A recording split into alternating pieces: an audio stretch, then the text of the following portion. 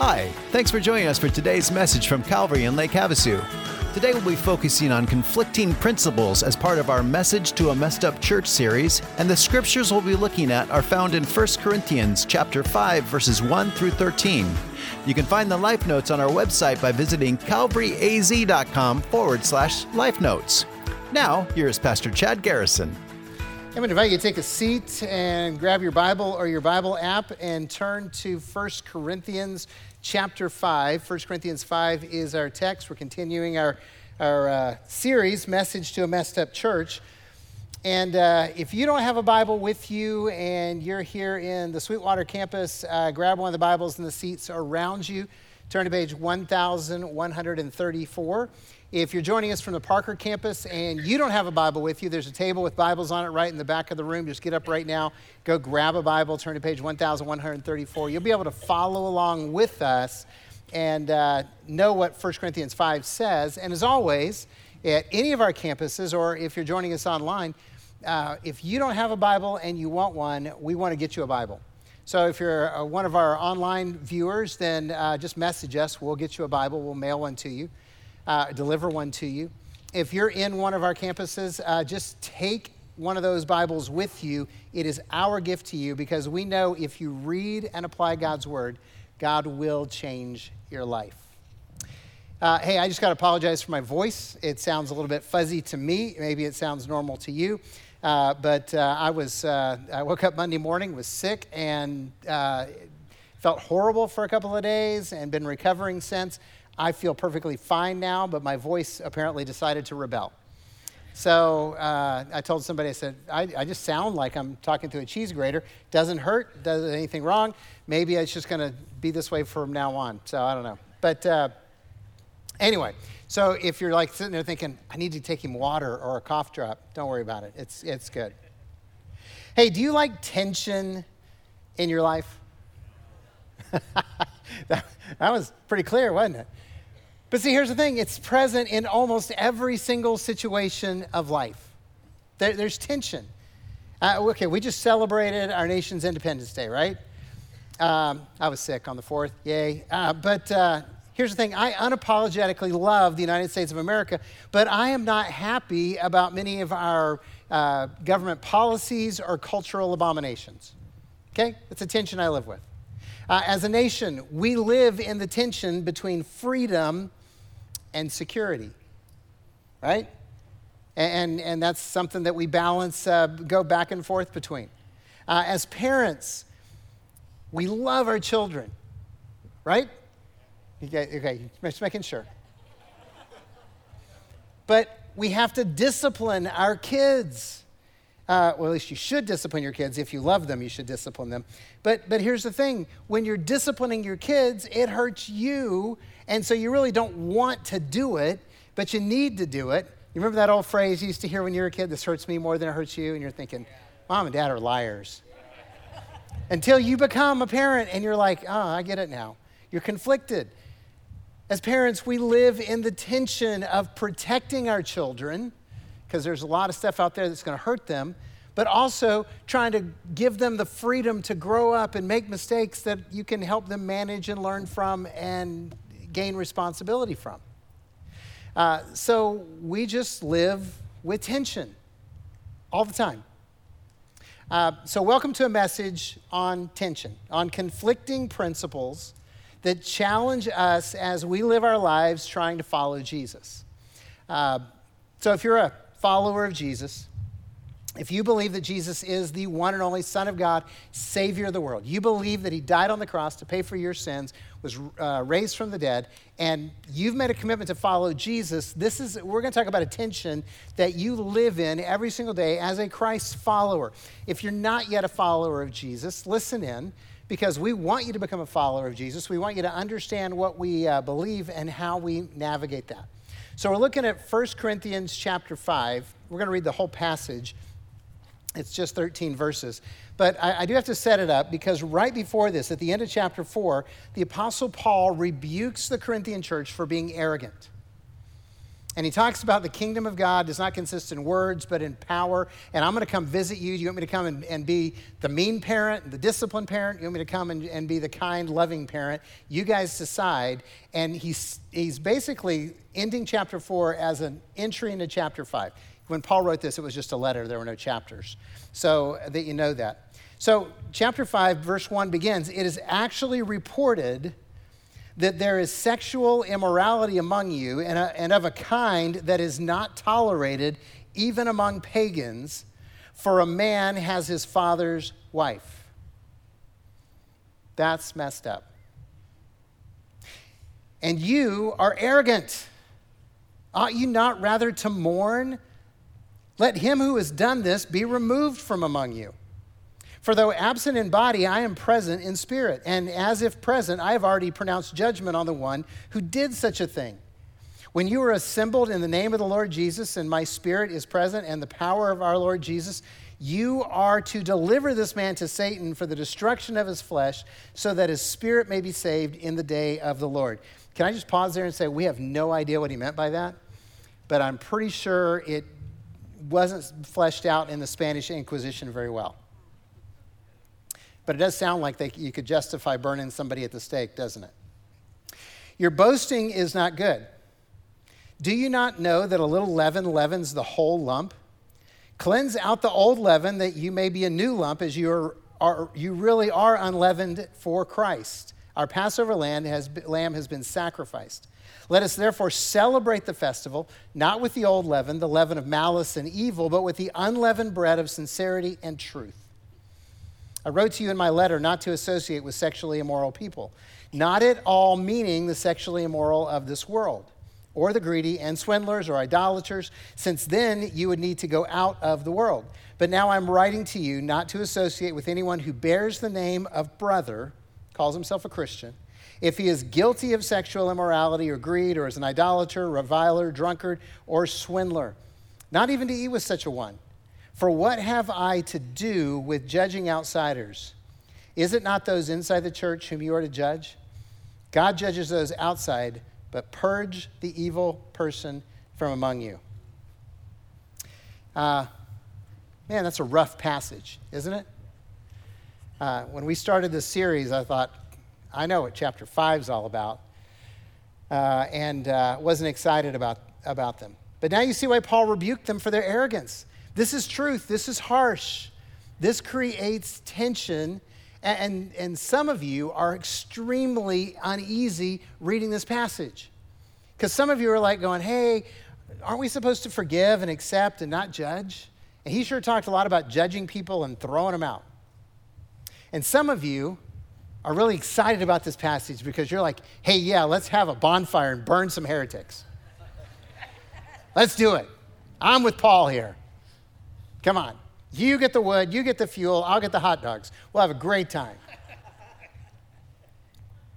So understand there is a tension between grace and truth. There is a tension that is always going to exist between grace and truth. And this passage is a great place to just kind of let that tension rest on us.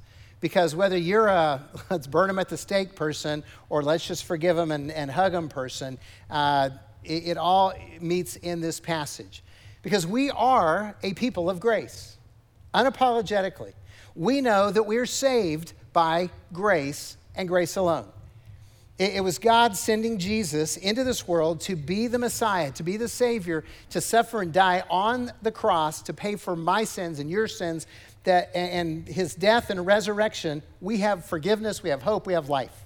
Amen. Okay? That's it. Not because you're good, not because you've done anything, but simply because God provided salvation and gave us a gift. Praise God for grace. Everyone who calls on the name of Jesus will be saved. Okay? So we're unapologetic about grace. In fact, here at Calvary, one of our core values is uncomfortable grace, right? Because the tension makes this uncomfortable. We believe that followers of Jesus give the same limitless grace they have received from God. So we believe that, hey, as a child of God, as somebody who follows Jesus, we know that our sins have all been forgiven. We know that we're not deserving of that forgiveness. Okay, that's a big piece of it. If you think you're deserving of it, you need to go back to the whole idea of a gift, because you don't deserve a gift. You don't earn a gift. You were given a gift. It's undeserved. So we understand that we've been forgiven of all of our sins, even though we didn't do anything to deserve that. And so since we're enjoying this limitless grace of God, we want to pass that on to others, to each other here in the walls and to the people who are outside the walls, because we want them to know this grace of God. So we're all about grace, and we are all about truth. We're all about grace, and we're all about truth, because we are people of the Bible. If you come to our intro class, we're going to explain to you our 5 essential doctrines. And our first essential doctrine is we believe the Bible is the inerrant and inspired Word of God that tells us what to believe and how to live. Everything we teach is based on the Word of God. And then, of course, our very first core value, relatable truth, is if we read and apply God's Word, God will change our lives. That's why we preach Scripture. That's why we give them away. That's because we want you to read them. We're people of grace and we're people of truth, and there's a tension there. There's always going to be a tension there. Now, again, some of us are like, well, Jesus said in Matthew 7, judge not that you will not be judged. And he went on to talk about take the big log out of your own eye before you try to take the splinter out of your brother's eye and all that. So we don't want to judge. Of course, a few verses later in chapter 7 of Matthew, he said, you will recognize false prophets by their fruit, because a healthy tree cannot bear bad fruit and a diseased tree cannot bear good fruit. Same chapter. See, Jesus was comfortable with the tension. There is an ever-present tension between the truth of God and the grace of God. Let me just say that again. There's always a tension between the truth of God and the grace of God, and both are essential to represent Jesus. Both are essential to represent Jesus. Look, we believe you can't represent Jesus unless you reflect his character. His character is grace and truth. That's what the Apostle John wrote in John chapter 1, verse 14. He said, and the Word became flesh and dwelt among us. Jesus, the eternal God, became flesh and dwelt among us. And we beheld his glory, the glory as of the one and only Son of the Father, full of grace and truth. Jesus was full of grace and he was full of truth. Even though there's a tension, they coexist. So Jesus was and is full of grace, mercy, and forgiveness. After all, he's the one who said, for God so loved the world that he gave his one and only Son, that whoever believes in him will not perish, but will have eternal life. Whoever believes in him. Whoever believes in him. Full of grace. Of course, Jesus is and was completely and totally true. Because in John 14, Jesus said, I am the way. The next part? I am the truth, and I am the life. No one comes to the Father except through me. Sometimes Jesus spoke with extreme words of grace, and sometimes he spoke with extreme words of truth, and people didn't like it. Actually, they didn't like either one. So here's the thing. We cannot compromise truth if we want to represent Jesus to a deceived and dying world. They say it again, we cannot compromise the truth if we're going to represent Jesus to a world that is deceived by sin and is dying in their sin. And at the same time, we must be people of uncomfortable grace, proclaiming the mercy of God to people who are trapped in their sin and self-destruction. Jesus calls us to represent both. And it will be awkward at times, it will be uncomfortable often, and we will feel the tension as we follow Jesus. Because that's the tension you feel when you read 1 Corinthians 5. There's a problem in the church. Paul says, hey, we're people of grace, we're people of truth. Here's what I want you to do. And so let's talk about how do we live out grace and truth? How do you live out grace and truth? So just so you understand the challenge of this, as I was writing this message, I really wanted to call this message, "Everyone is welcome at Calvary. Now get out, you filthy sinner." Okay? Because isn't that what we're reading about? Right? I read 1 Corinthians 5, and I'm like, come on in, now get out. We love you. You're a sinner. So it's just that tension. So I just thought it would be really helpful, at least it was for me as I wrote this, but it may be helpful for you too, to share with you how we're trying to live out grace and truth at Calvary on a leadership level. And hopefully you can take the principles that we adopt and apply to your life and help you accomplish grace and truth where you're living, in your family, in your home, among your friends, at your work, all the places you go, so that you can better represent Jesus. So here at Calvary, the first thing we do is we focus on the mission, leading people to a life-changing relationship with Jesus Christ. We want to lead people to a life-changing relationship with Jesus. Okay? That's our mission. And in case you're wondering, the mission tries to capture the whole grace and truth part of it. Jesus embodies grace and truth, and Jesus is the one who can change lives. Okay, that's why it's about a life-changing relationship with Jesus. It's not about being a member of the church. It's not about, joining something. It is about encountering the Son of God and Savior of the world who will change your life, because we know only Jesus can save people from hell. Only Jesus can forgive people of their sins and take them to heaven. Nothing else, no one else, there is no other way. I don't know, did I mention John 14? Jesus saying, "I am the way, the truth, and the life. You can't get to the Father except through me." So, here at Calvary, we want to lead people to Jesus. Now, we picked that word lead on purpose because we don't want to push people. Look, I can be pushy, trying to get people to, believe in Jesus, but we really don't want to push people. We don't want to badger people. We're not going to yell at people. We're not going to browbeat or guilt people to try to get them to follow Jesus. We don't want to do this in an angry way because there's no grace in that. We want to lead. We want to invite. We want to encourage people with gentleness. Hey, meet Jesus. He will change your life. I'm not trying to get you to join a cult or, be a volunteer at the church all the time. I just want you to meet Jesus. And the way we approach this, it's kind of summed up with this idea. And this is 3 words that you may want to try in your relationships because I think it'll really help. Relationship precedes rebuke. Relationship precedes rebuke. In other words, we want to love people and serve people before we try to tell them they're not living their life the right way. Do you realize that the gospel in and of itself is a rebuke to every single person who listens to it? Okay, now if you're a follower of Jesus, you already get that, but you also understand that when you open God's word and you read God's word and apply God's word, guess what it challenges you to do? To change, right?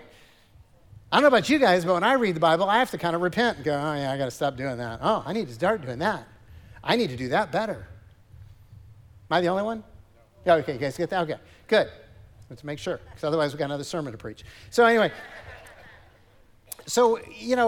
the truth is a rebuke to our lives. And so when we share the gospel with someone, basically what you're telling him is, hey, you're doing it wrong, life, and if you want to do it right, you need to follow Jesus. That's a hard message. That's why Jesus said that the gospel is a stone of stumbling and a rock of offense. The gospel is offensive and people trip over it because the gift of grace is too easy, but part of it is just because Jesus is saying, you don't know how to live your life, let me tell you. So let's love people, let's serve people, let's show the grace of God to people before telling them the truth, offering them the rebuke. Okay, that's what we're trying to do. And that's why we serve our community, not just because we want to be nice, but because we want to be able to tell people the truth, and that's our way of earning the right to be heard. That's why we emphasize character. Can't represent Jesus unless you reflect his character. Well, we all know that Jesus said you're supposed to love God with all your heart, soul, mind, and strength, and you're supposed to love your neighbor as yourself. Okay, so we're not supposed to love. And every church I was in taught you're supposed to love people. They said they loved people.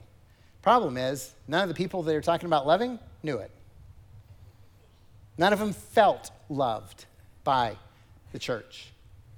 So when we go out these doors and people know that we're Christians, they know that we go to Calvary, they know that we follow Jesus, then we want to treat them with kindness and respect, right? Because the Apostle Paul said, we'll talk about this in a few weeks, love is patient and love is kind. And so if we're not patient and we're not kind, are we loving? No. So we're not representing Jesus in that moment. So we need to repent, not just get madder at the people who aren't doing what we want them to do. So we want to live that way so that people feel loved by us, because we're trying to convince unchurched people to listen to the truth and follow Jesus. Okay? Grace and truth. In a sense, we're leading with grace, but we're going to tell the truth. And here's what we know. We know that if you surrender to Jesus, Jesus will change your life. We know that if you surrender to Jesus, Jesus will change your life because, and this is important, it's impossible to follow Jesus and stay the same. It's impossible to follow Jesus and stay the same. To me, that makes so much sense because Jesus said, follow me, right? And we're followers of Jesus. And so if you say I'm a follower of Jesus, but you're staying right where you are you following Jesus? Yeah. He's not a liar, but we might be. So if your life doesn't change, have you experienced a life-changing relationship with Jesus? See, I mean, and yeah, there's not like a time limit or anything on that, but you and I know, hey, has God really changed my life? That's why we use that whole qualification of what it means to be a follower of Jesus, a life-changing relationship with Jesus. That's what it's all about. So part of the Corinth problem was they were so enthralled with grace, they didn't apply truth. We're people of grace. So, of course, if we've got a guy who has committed this horrible sin of immorality and that he's sleeping with his mom, we're just going to be okay with that because we're people of grace. I mean, we're all sinners, right? And so we're not going to judge anyone because Jesus said, don't judge or you'll be judged. Ever been around people who are that way? They can approve anything. See, here's the problem with that. If you don't apply truth and you're so enthralled with grace, then it results in churches that reject biblical authority and affirm unbiblical lifestyle choices. See, that's what happens. When you're enamored with grace and you let go of truth, then you stop affirming Scripture and you start affirming things that Scripture condemns. That's the danger. Now, on the flip side, if you're a church that's all truth and no grace, you're just a bunch of mean, angry people. I mean, I grew up in those churches, so I know what I'm talking about. You know, they were nice people, but overall, it was all truth, very little grace. Now, the truth talked about grace. They just didn't live grace very well. And so there weren't a whole lot of people, coming into the church and meeting Jesus because people are like, I don't want to hang out with those mean people. So Corinth, they had this declared Christian who was openly living this immoral life, and the church was just okay with it. And Paul screams, no, no, no. Look, he says, I'm fine with sexually immoral people and greedy people and swindlers and idolaters and all the rest. He goes, those are the people I want to lead to Jesus. Those are the people I want to see meet Jesus because he'll change their lives. But you've got a guy right there who says he's a follower of Jesus, but there's no change in his life, and he's flaunting his sin. See, Paul goes, if they embrace Jesus, he's going to change their lives. But if you're living a committed, unrepentant, openly defiant sin in your life, it's not consistent with following Jesus. And you need to do something about it. Are we uncomfortable yet? See, some of us are like, what are you going to do about it? Some of you are like, oh, crap, I'm more like that guy. I need to do something about that. Now, I mean, look, the passage isn't supposed to be comfortable. He's not writing it to win in a popularity contest. So here's the reality here at Calvary. We're fine with your mess, okay? You're new here.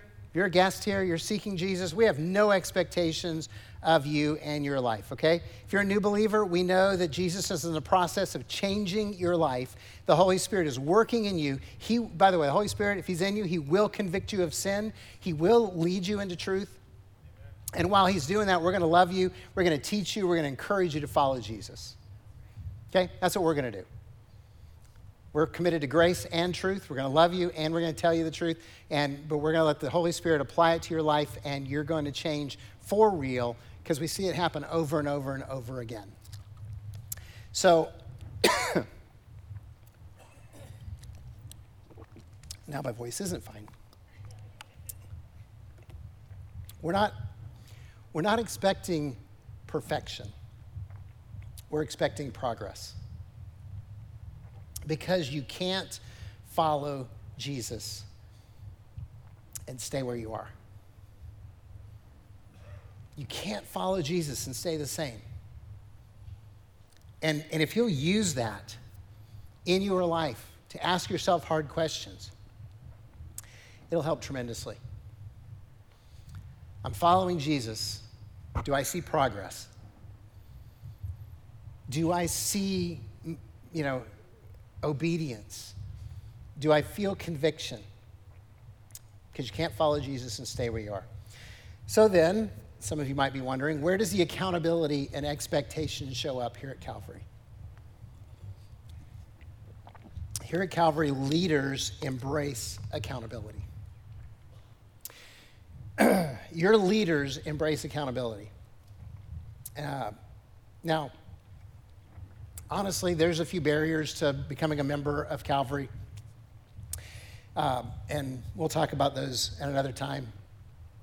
But real accountability starts at leadership. First and foremost, starts with me. I embrace accountability. I welcome accountability. Because I'm a better man when I have accountability. I'm a better follower of Jesus when my life is transparent. By the way, there's a reason that transparent living is one of our core values. We believe that we should be real, open, and honest with God and others, and we should allow them to do the same. So I face professional and personal accountability, financial, moral accountability. I face and embrace leadership accountability. But it's not just me, it's also all the pastors on the team. All of our pastors, we embrace accountability. We have peer accountability with each other. Every Monday morning, the senior pastors meet. Every afternoon, all the pastors meet together. Then there's professional accountability with the personnel team and with the executive council. They're the people who can fire us. So if we mess up, there's accountability. And yes, I can be fired. We have accountability for our lives with the deacons. Got a bunch of deacons around here, great servants of God. They're always the ones behind the scenes making stuff work, helping out. We're accountable to them. And then, of course, we're accountable to the whole community. Not just you guys, but Lake Havasu City. Because you can't keep secrets very long in Lake Havasu or Parker, can you? We all know that. If you haven't learned that, that's just a warning. So, it's not just us, though. Our deacons embrace accountability. Our life group leaders embrace accountability. The decision makers, the ministry leaders, all welcome accountability. And that all starts when they take one of our Next Step classes called LEAD. By the way, if you haven't heard about our Next Step classes, they're the next step you can take. So August 27th is our next scheduled Next Step classes. We've got intro, so if you're new to the church or if you've actually just never taken it, you might want to do that. Tells you how to become a member, tells you what we believe, tells you how we operate. And then there's Grow, which will tell you about how to feed yourself spiritually so that you're not dependent on someone else to tell you the truth. And then there's Serve. Want to know what that's about? Anyway, it's about serving, how we serve, why we serve, the way we do it here at Calvary. And then the last class is Lead. Lead. You hear me talk about that. I always tell you I lead it, and I want you to come to it. And lead is a deep dive on why we do what we do at Calvary, but it also ends with basically a challenge. Hey, if you want to be a leader here, you have to sign a commitment card. We have a leadership covenant, and in it, it's basically an invitation to accountability. Mutual accountability, because you're a leader now, we're accountable to you as pastors, but it's about accountability in your moral life, your relational life, your ministry life, your financial life, and your biblical fidelity. And if someone who's in leadership has an issue, crosses the line of conduct or morality or integrity, we have a conversation of grace and truth. Because we'll encourage repentance. We always encourage repentance because that's the grace part. But occasionally, not often, but occasionally, somebody will say, I'm not going to repent, can't repent. Then we'll ask for them to honor their original commitment, which is to resign. Well, if you can't live up to the commitment that you made, we're going to ask you to step down until you repent, until you get your life straight. And now we always hope for repentance because that's grace, but we, as your leaders, will not compromise truth. We're not going to compromise truth. And yes, in case you're wondering, we have these conversations somewhat regularly because we got a lot of leaders here at Calvary. And we're all still sinners. So that's how Calvary navigates grace and truth. It's messy. We feel the tension, but we want to grow in both grace and truth. So let me ask you a question. How are you growing in grace and in truth? How is Jesus changing your life? Do you know how? If you can't see how Jesus is changing your life, maybe you want to talk to a pastor, meet with the prayer team, fill out a connect card and say, hey, someone call me, I got questions. Because we want you to remember, I want this to stick. You can't follow Jesus and stay the same. It's impossible. It's impossible. Let's pray. Father, thank you for loving us. Thank you for giving us grace and teaching us truth. Thank you for the example of Jesus, for the difficult passage in 1 Corinthians that makes us uncomfortable. And Lord, we know it's there because you want us to be people of grace and truth at the same time. So help us to do that as a church, but even more so right now, help us to do that as your followers.